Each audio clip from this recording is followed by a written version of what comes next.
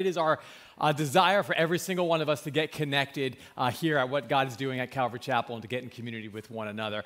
And my goodness, I am watching our youth leave. Praise the Lord. Give our youth a hand.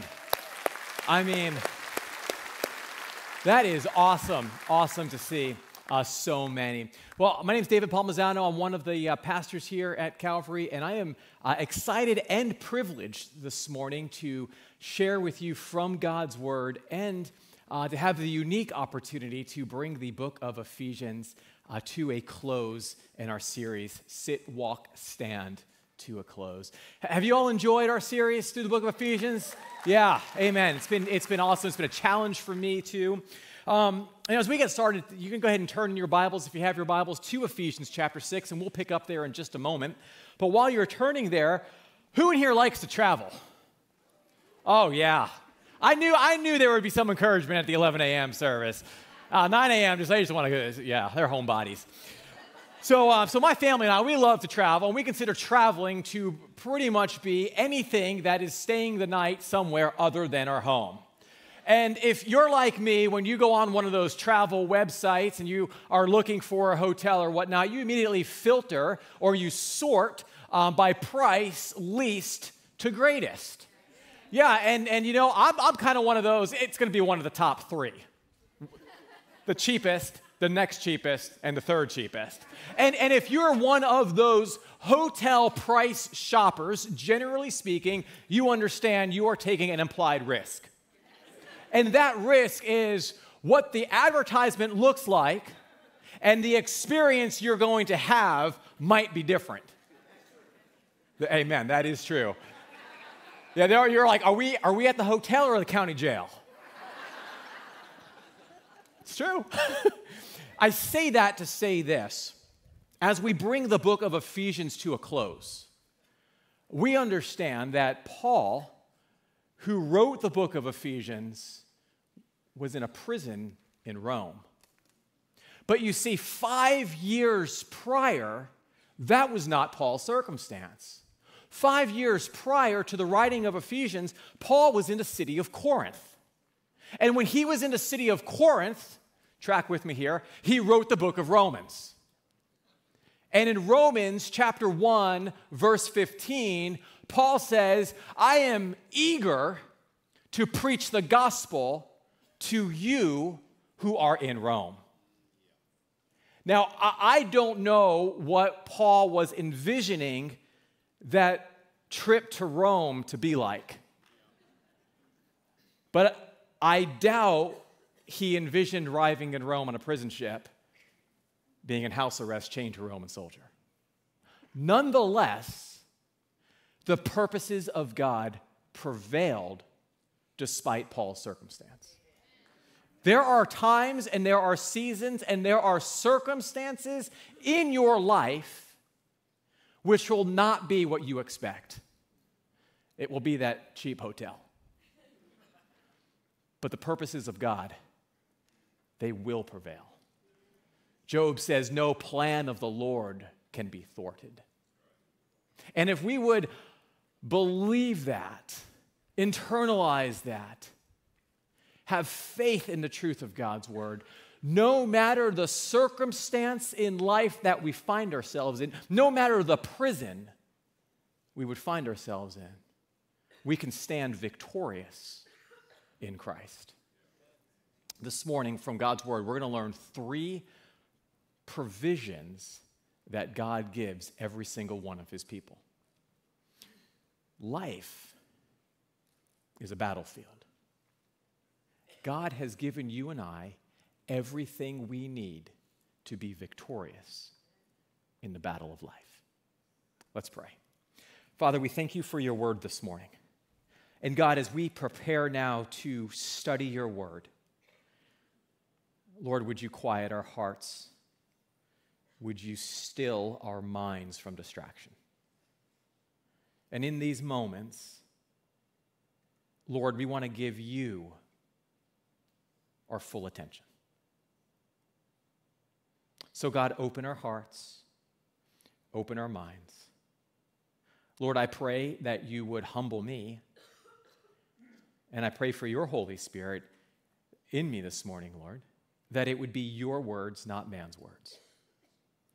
So God, do a work in my life, do a work in our lives, all here online. Lord, that we would understand that we are fighting this battle not for victory, but from a place of victory. So help us to stand. In Jesus' name, amen. Amen. You have your Bibles. Turn with me if you would. We're going to pick up here in Ephesians chapter 6. And we're going to backtrack a little bit. It's a little bit of what Pastor Dave, he covered last week. We're going to reread to set the stage for this week. So picking up in Ephesians 6, beginning in verse 12. Paul writes, "For our struggle, our battle, is not against flesh and blood, but against the rulers, against the authorities, against the powers of this dark world, and against the spiritual forces of evil in the heavenly realms. Therefore, put on the full armor of God, so that when the day of evil comes, you may be able to stand your ground, and after you have done everything, to what? To stand." Paul minces no words about it. You and I are in a battle.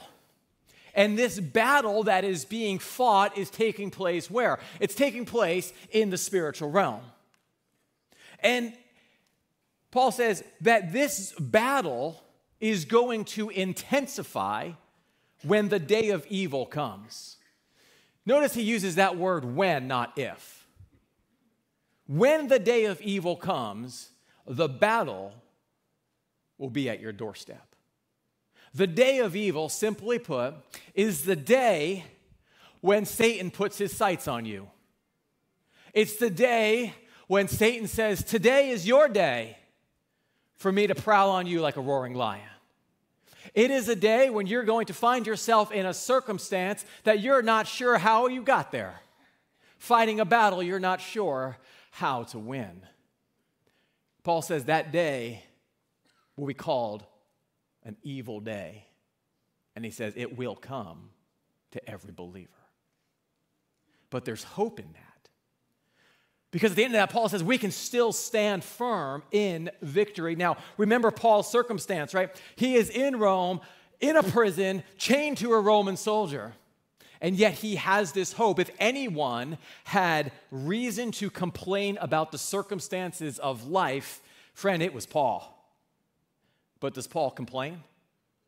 He doesn't complain. Rather, he recognizes that his physical circumstance is a manifestation of the spiritual battle.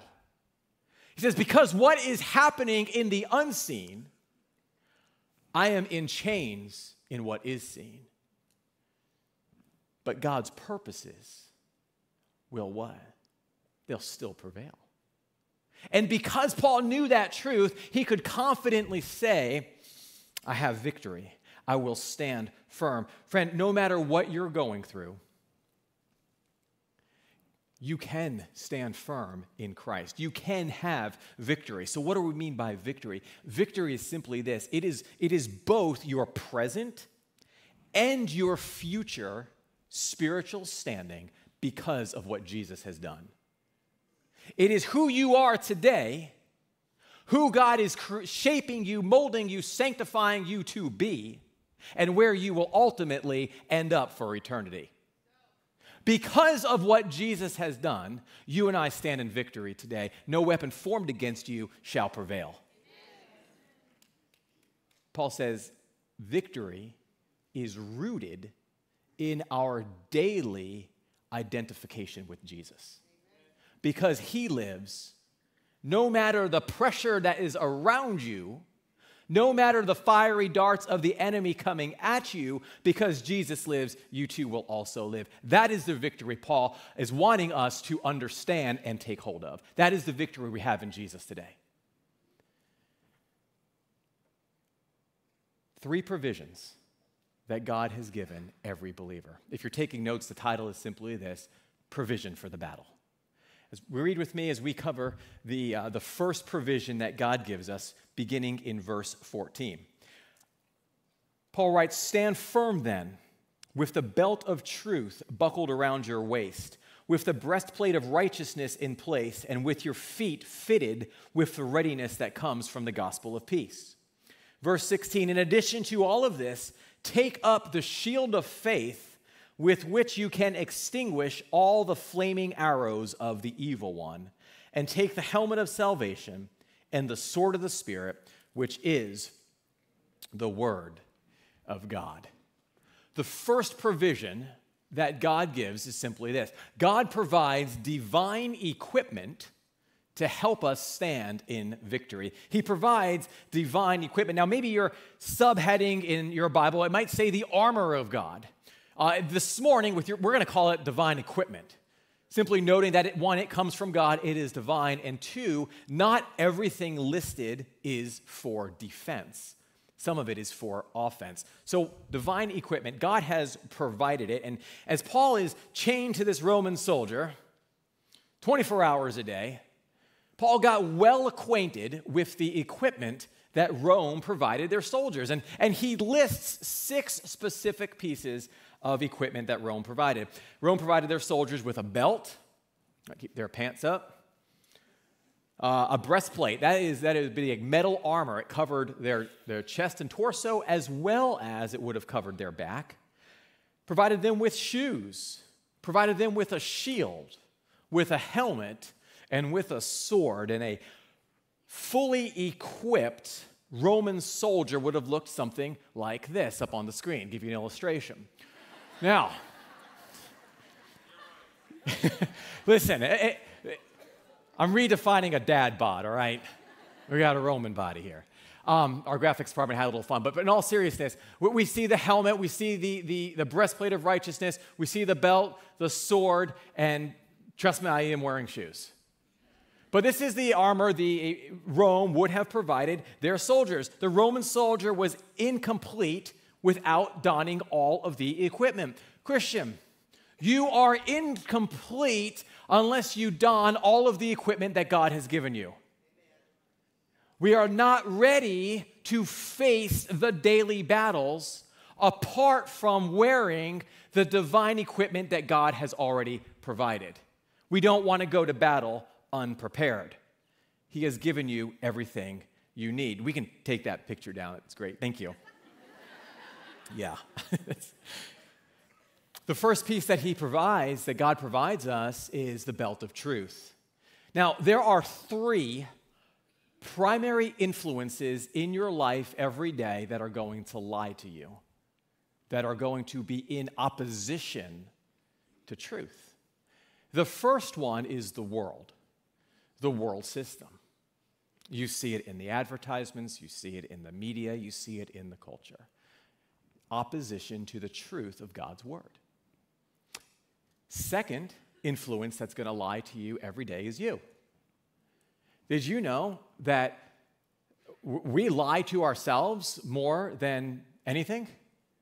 The thoughts that we believe, or the thoughts that go through our head, whether right or wrong, we have a natural inclination to believe that they are true, even if they aren't. The third influence that's going to lie to you and I every day is Satan. Jesus says he is the father of lies. He was a liar from the beginning. And the belt of truth is essential because once a lie takes root in the life of a believer, that person's life begins to fall apart. We see that in King David. Maybe you know the story, right? He entered into sin with a lady named Bathsheba. And for over a year, David tried to suppress and cover up this lie. And he began to tell other lies to cover the first lie. And next thing you know, he's got lie after lie after lie to cover up the first lie. And even though he went to church, right, even though he went to temple, read the scriptures, David confesses at the end of that year, he says, my life was still miserable. Why? Because a lie had taken root and had begun to erode the truth. Integrity compromised, character compromised, values compromised. The belt of truth is essential. Truth always begins with God's word. Jesus says, you know it well. John 14:6, Jesus answered, I am the way, the what?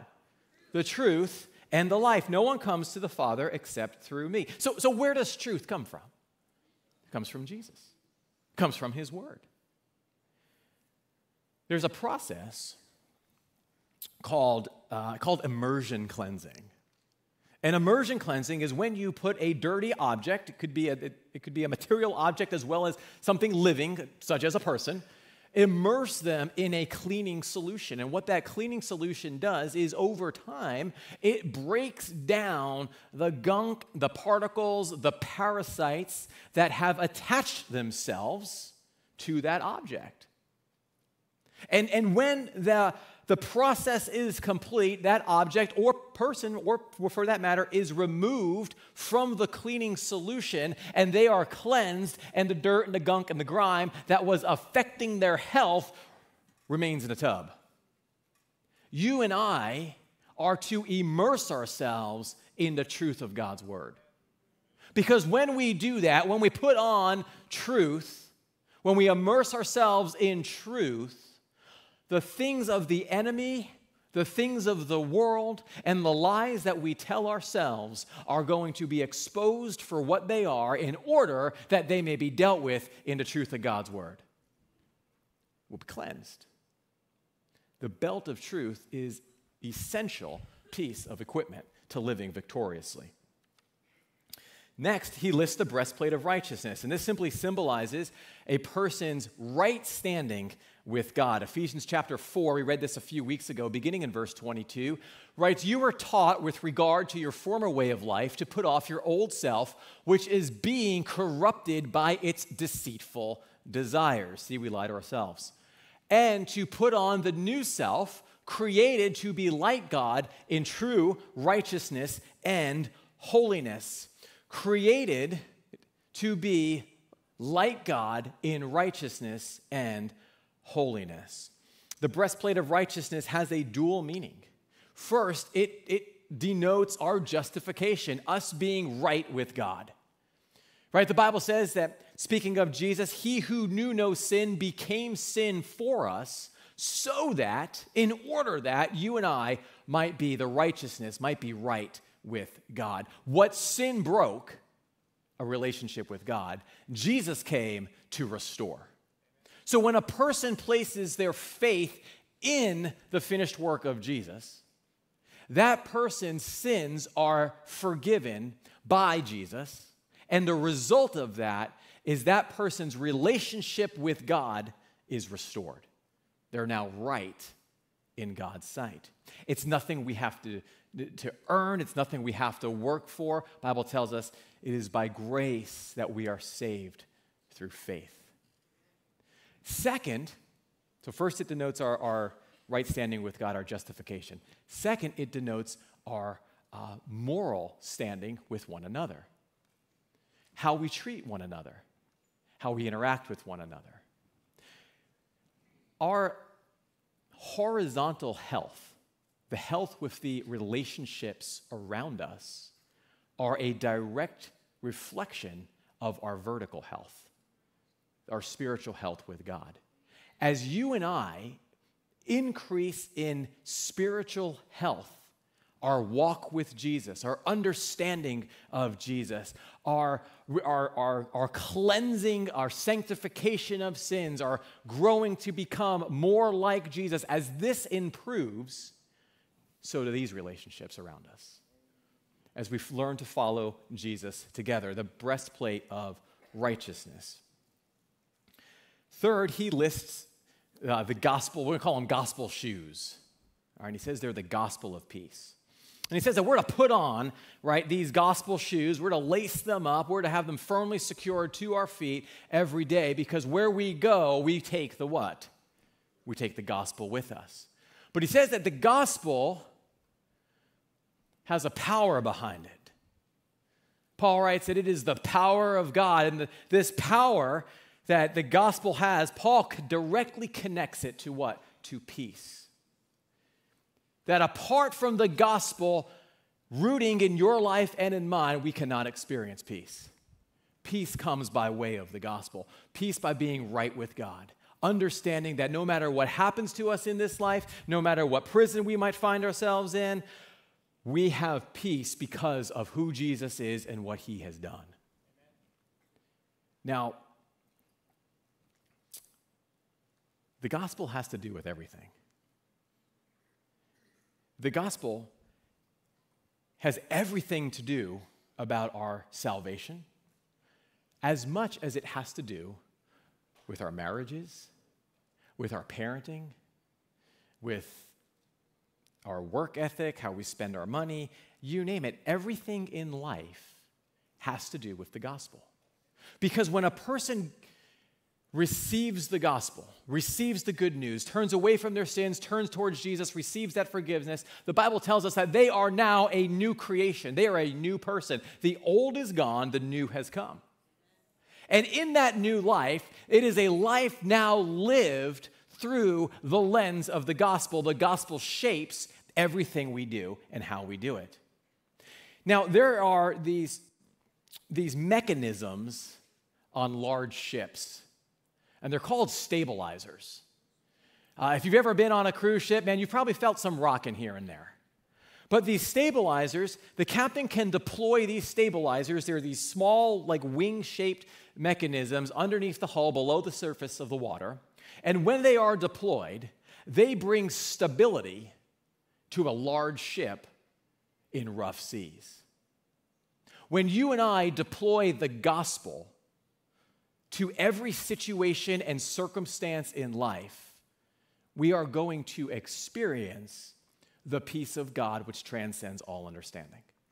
It's how Paul can write with such a calmness from a prison chained to a Roman soldier. Because he had the peace of God brought about by the gospel in his life. The Bible tells us in Romans chapter 5, verses 1 and 2, says, "Therefore, since we have been justified through faith, we have peace with God through our Lord Jesus Christ, through whom we have gained access by faith into this grace in which we now stand." Next, he lists the shield of faith. The shield, Paul says, that is how you and I extinguish what Satan sends. He says, when the day of evil comes, when those arrows from Satan find their target, he says the way that they are extinguished is by what? By faith. Now, what is faith? Faith is simply believing God. Wholly and completely believing God is true, and what he says is true, what he has done is finished. Now, when Rome would go to battle, every soldier was provided a shield, and these shields would be about 2 feet by 4 feet, roughly. And they were thick and they were covered. Some had metal covering, some had leather covering, but they were all covered with a sort of flame retardant because the primary weapon of Rome's enemy of the day was a flaming arrow.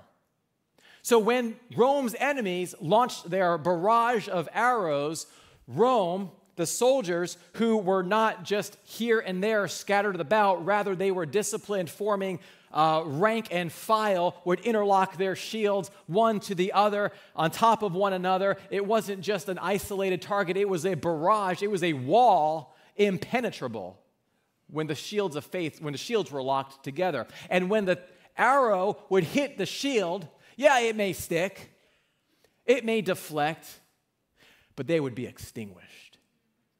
Faith in Jesus during the battle extinguishes Satan's power. It is by upholding the shield of faith. Now, what happens? See, here's where many of us, myself included, have gotten into trouble. We take up the shield of faith after the arrow has found its mark. That's why it's so important, because you and I don't know when we're going to end up in Satan's crosshairs. Some of us right now in this room might have an arrow en route to us. That's the reality of the battle we're in. We walk by what? Faith, not by sight. Every day, take up the shield of faith. Next, Paul lists the helmet of salvation. This is the assurance that when this life ends, we're going to step forever into eternity with Jesus. Now, it's the helmet, and the helmet covers the head. And what's the most important part of the head? It's the brain, the mind. You've probably heard it said, the battle is where? The battle is in the mind. Now, there are two primary things that Satan is going to try and do in your mind. First, he's going to try spiritually to get us to the point where we're believing the lie that what Jesus did, his sacrifice he made on the cross, is insufficient. He's going to get us to doubt our salvation. He's going to try to get us to add to what Jesus said is already done, complete, and perfect. But God, he brings us back to his word. And maybe some of you here today are doubting your salvation. Maybe you've prayed that prayer, right? You've given your life to Jesus, but yet you're still wondering, man, I don't know. I don't feel saved. Remember, does truth rest in our feelings? No, truth rests in what God says. So what does God say about the assurance of our salvation? I want to share with you just three things. One, God's word. 1 John 5:13, God's word gives us an assurance of our salvation. Second, Romans 8:16, the presence and the power and the working of the Holy Spirit in your life and in mine is an assurance of salvation. Last but not least, love for believers. 1 John 3:14, John writes, the way you and I treat one another is a reflection of how we stand with God. These are three of many evidences or proofs of salvation for the life of a believer. So when Satan fires that arrow, put on the helmet of salvation, bring Satan back, bring your thoughts back to the truth of God's word. Speaking of thoughts, Satan will try and discourage us. Now, I'm sure everyone in here has a story that they can tell about their experience with TSA at an airport. I am confident that TSA is not there to make travel harder, rather there to make travel safer. Though in the moment, we can be rather frustrated, can't we? You see, but TSA is there because everyone on this side, we don't know who's over here. But everyone on this side of the checkpoint, they have been vetted, right? You know that thing that you have to stand in, you stand like this and it goes around you? And you're like, what is happening? Like, beam me up, Scotty. Right? Well, everyone has gone through that on this side, and they have been vetted, deemed, believed to be a safe traveler, which gives you and I then confidence that those who are with us in the journey are not a threat. Your mind and my mind is a TSA checkpoint for the thoughts. You and I confess, I get thoughts up here. I'm like, I have no idea where that came from. And maybe you can relate. Maybe you've had some thoughts. You're like, I don't even know. That's not mine. But yet it's there. You see, our minds are that TSA checkpoint. The Bible says this in 2 Corinthians when it comes to our mind. It's up on the screen for us here. Though we live in the world, we don't wage war as the world does. The weapons we fight with are not the weapons of the world. On the contrary, they have what kind of power? Divine power. And the power to demolish strongholds. We demolish arguments and every pretension that sets itself up against the knowledge of God, and we take every thought captive and do what with it? We make it obedient to Jesus Christ. We make it obedient to what Jesus says is true, not what we feel is true. We make it obedient to what. Now, how does that filter, how does that checkpoint work? Well, Philippians 4:8, many of you know the verse, tells us how. Finally, brothers and sisters, whatever is true, noble, right, pure, lovely, admirable, excellent, praiseworthy, what are we to do with those things? Think about them. These are the things that we are to allow through the checkpoint. Anything that does not fit true, noble, right, pure, lovely, admirable, excellent, praiseworthy, they don't go through the checkpoint. They are a threat to the life of a believer. Because once that gets in the life of a believer, that life will begin to fall apart. The battle is where? In the mind. Paul says, put this into practice, and the peace of God will be with you. Next, he lists the sword of the Spirit. And he expounds on the sword of the Spirit. He says, the sword of the Spirit is the Word of God. Hebrews 4:12 tells us, "For the word of God is alive and active, sharper than a double-edged sword. It penetrates even to dividing soul and spirit, joints and marrow. It judges the thoughts and the attitudes of the heart." I don't know about you, but I need to be reminded of truth. And I am reminded of truth in the only thing that is absolutely true: God's word.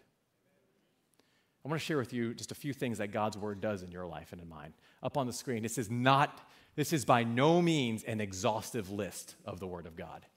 But God's word, it's a lamp and a light to your feet. It is your treasure and your sustenance. It is your foundation. It is true. It is where wisdom begins, and it is eternal. If there is anything that you can count on lasting forever, it is right here, the word of God. So the level of our experience of victory is directly connected to our application of putting on what God provides.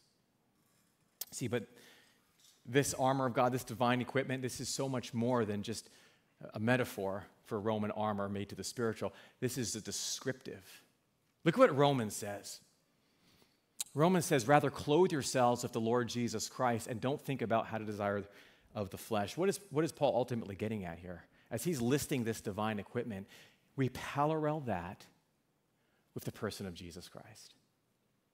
So while we are to spiritually put on this equipment and take up the word of God and put on the belt of truth, ultimately, what are we doing? We're putting on Jesus. And we're saying, "Lord, today I don't know what's coming my way. I don't know what's facing, but Lord, you do know. Help me to be more like you today. Help me to have your heart. Help me to have your eyes, your attitude. Help me to have your tongue, your words, your compassion. Lord, I want to be more like you today." Ultimately, we're putting on Jesus Christ. That is the first provision that God gives us in the battle. Look with me for the second, verse 18. Paul says, "And pray in the Spirit on all occasions with all kinds of prayers and requests. With this in mind, be alert and always keep on praying for all the Lord's people. Pray also for me that whenever I speak, words may be given me, so that I will fearlessly make known the mystery of the gospel, for which I am an ambassador in chains. Pray that I may declare it fearlessly as I should." God's second provision. God provides prayer as a means to empower us to put on the divine equipment. And maybe you're thinking, how do I put on Jesus? How do I put on this divine equipment? We put it on through prayer. Martin Luther said it like this. He said, man, forgive me, I might butcher this. Martin Luther said something like, how's that? "As air is to a living creature, so prayer is to the Christian." As air is to the living creature, so prayer is to the Christian. Prayer is essential. Prayer is not an afterthought, it's the first thought. It's what we do, not just every day, but it's what we do to be victorious in the battle. We pray. We've got prayer tomorrow night. I want to invite you all out to that. 6:30 in the chapel. Let's pray. Because the day of evil will come, we want to be ready to stand our ground. Now, in this, Paul makes kind of three descriptions of prayer. He says, we're going to pray like this. First, we're going to pray in the Spirit. Sometimes we don't even know what to pray. Sometimes we find ourselves in a circumstance, we find ourselves in a prison, right? A prison is simply a circumstance beyond our control. We find ourselves in that prison, and we're like, "Lord, I don't even know." So, Holy Spirit, would you help me to pray? You know what? He'll help you. Second, he says, we're going to pray on all occasions. There is nothing too little or too big for our God. The Bible tells us that our God is a God of the details. He delights in the details of your life. Pray on all occasions. Last, he says, keep on praying. Church, don't stop. If God hasn't answered, we're not done praying. Now, how does God answer our prayers? Yes, no, wait, I've got something better. Don't stop praying until God answers your prayer. So Paul, if you remember, 5 years prior to him writing Ephesians, he had this dream of preaching the gospel in Rome. I have not had the opportunity to interview Paul, but I'm going to assume that his vision was not doing it from a prison. So what does he say? He says, pray for me. Pray for me that I would preach the gospel. Pray that I wouldn't get discouraged. Pray that I wouldn't give up. Pray that I would keep on pressing into the will of God, trusting Jesus more and more. Prayer. Paul needed it. We need it. You need it. Why don't you just turn to the person next to you and just say this: I need you to pray for me. I need you to pray for me. We need one another because life's a battlefield. He goes on in verse 21 through 24. He says this: Tychicus, the dear brother and faithful servant in the Lord, will tell you everything, so that you also may know how I am doing and what I am doing. I'm sending him to you for this very purpose, that you may know how we are and that he may also encourage you. Peace to the brothers and sisters, and love with faith from God the Father and the Lord Jesus Christ. Grace to all who love our Lord Jesus Christ with an unending love. God's third provision. God provides faithful friends to encourage us on the battlefield of life. Hey, was Paul alone? He wasn't alone. Who was with him? Tychicus. You know what's interesting? I'm going to say this one more time because I'm fascinated by it. 5 years prior, Paul had this desire to preach the gospel in Rome. He didn't know what the next 5 years were going to be like. Did God know? God absolutely knew. See, Paul didn't know that he would get beaten. He didn't know he would get stoned and left for dead. He didn't know that he would visit no less than 12 different cities throughout Asia Minor. He didn't know that he would get shipwrecked twice. He didn't know that he would get bitten by a snake. But God knew. God knew something else too. He knew Paul was human and that Paul needed encouragement. Acts chapter 20 and chapter 21 give us an insight that throughout Paul's journey to get to Rome, there were no less than 7 traveling companions with him at different parts of that journey. And there was one who was with him from the very beginning. His name is Tychicus. Tychicus means faithful. We're not alone. You're not alone. Look around this room. We're on the battlefield of life. How? Together. We need one another. God has provided his church, a body, a community of believers, locally, globally, to do life together.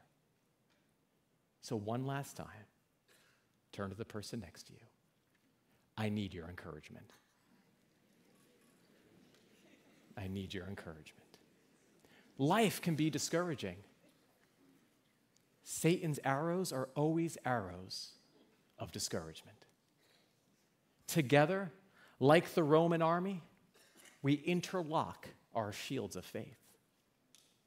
We encourage one another. We march to victory together. The Lord is our commanding officer.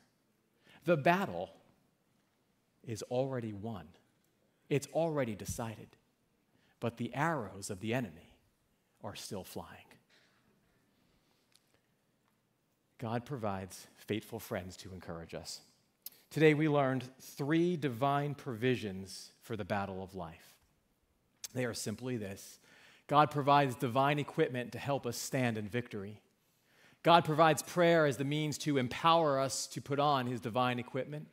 And last but not least, God provides faithful friends to encourage us on the battlefield of life. The band is going to come out, and as they do, I want to share this with you. As you and I, God has provided us one another to be friends in the battlefield of life, but there's another friend. Many of you know him. Perhaps some of you don't. His name is Jesus. And Jesus says this. He says, "Greater love has none than this, to lay down one's life for one's friends."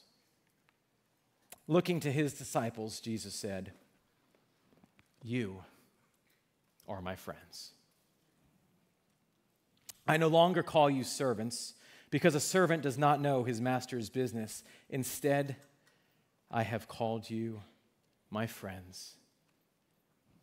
You didn't choose me, but I chose you." With every head bowed and every eye closed, maybe today you've only known about Jesus, but you've never known him as your closest friend. Maybe you've never known him as the Savior of your soul. I want to give you that opportunity right now with every head bowed and every eye closed. If you've never given your life to Jesus Christ, and you feel the Holy Spirit speaking to you this morning, saying, today is the day of salvation. Today is the day to reject the lies of the enemy and lay hold of the truth. Would you just raise your hand, saying, today, I'm giving my life to Jesus. Amen, I see you. Online, there's a number for you. Amen. Amen. Yes. Anybody else? Just raise your hand saying, today I'm giving my life to Jesus Christ. Yes. Amen. Yes. Praise God. With every head bowed, if you've raised your hand, it's going to lead you in a prayer. Just pray it to the Lord. Lord, thank you for choosing me. I am sorry that I have sinned against you. Thank you for forgiving me. Thank you for going to the cross, paying the price of my sins. Thank you that your love pursues me all the days of my life. Jesus, I open my heart and I invite you in to be the Savior and Lord of my life. Help me to follow you. Help me to trust you till I see you face to face. In Jesus' name, amen. Amen. Give a hand for those who gave their life to the Lord. Amen. Amen. Second, as we open, Paul said, when the day of evil comes. The day when Satan puts his sights on you. That's some of you in this room. If you are in the battle, if the enemy has put his sights on you and you know it full well, you're not alone. We're in this together. If that's you, would you stand? Just saying, I need prayer. I need a special prayer. Anybody else? Amen. Church, if there's someone around you who's standing, would you just extend your hand towards them? Lord, we just pray now. Lord, for those who are experiencing the day of evil, we, your church, gather around our brothers and sisters in Christ to encourage them, to strengthen them, to point them increasingly towards you. And we pray, Lord, that your purposes will prevail. Help them to put on all of the divine equipment, the belt of truth, the breastplate of righteousness, those gospel shoes, upholding the shield of faith, the sword of the Spirit, which is the word of God, the helmet of salvation. Lord, have your way. Encourage those in the battle. The victory is already won. To you be the glory. In Jesus' name, amen and amen, amen. Church, would you all stand? Would you all stand? Grab your communion elements.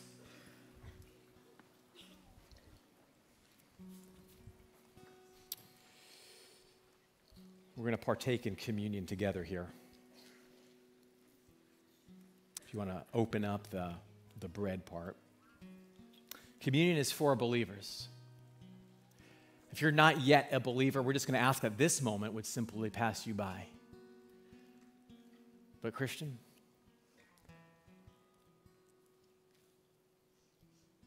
the Bible tells us on the night in which our Lord was betrayed, he took the bread. And after giving thanks, he broke it. And he said, "This is my body, which is broken for you. Take and eat. Do this in remembrance of me." So, Lord, as we pause now to take this bread, we pray, God, that you would search our hearts, that if there would be any iniquity within us, that you would do a rapid immersion cleansing by the blood of Jesus Christ. We just lay it before you, Lord. And we recognize today that it is you, the bread of life, who gives us strength, who gives us sustenance, who gives us hope. So we take this now in thanks and in remembrance of you. Let's take the bread together. The Bible says in the same way, after the taking of the bread, he took the cup. And after giving thanks, he said, "This is my blood, shed for you." Every time you eat this bread and drink this cup, you proclaim the Lord's death, burial, resurrection, and affirm he's coming back again. So, Lord, we thank you for your willing sacrifice of going to the cross, shedding your blood for our sins so that we may be made right in the sight of God the Father. We thank you, Lord, that you are the way, the truth, and the life, and no one comes to the Father except through you. So, Lord, we take this in remembrance of what you have done and in the hope of you who are to come again. Let's take together, church. Amen. Guys, we love you. Want to invite you to, as you leave, to go to the center ring, learn more about our church, get connected to a group. Second, track with me for 30 more seconds. At this time, we are dismissed. However, our worship band is going to just lead us in a few songs of worship. You are free to go, or you can stay. If you're in a battle, or if you raised your hand for a salvation, while we're singing, come on up front. We've got a prayer team. We want to pray with you and encourage you through the battles of life. God bless you. We love you. We'll see you this week.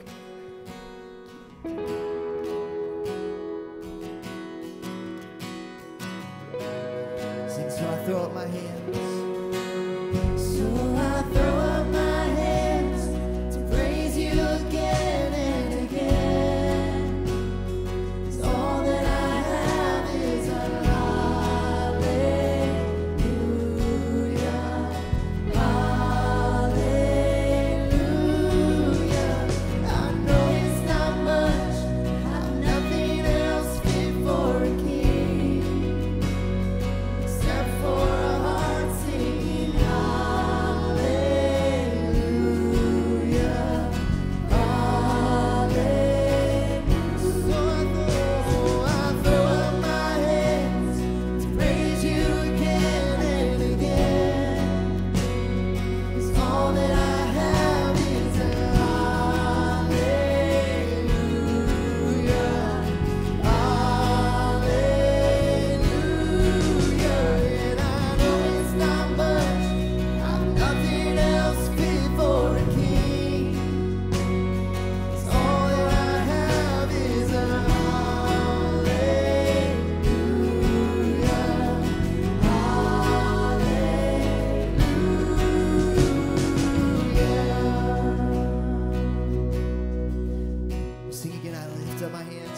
voices and our hands together and sing.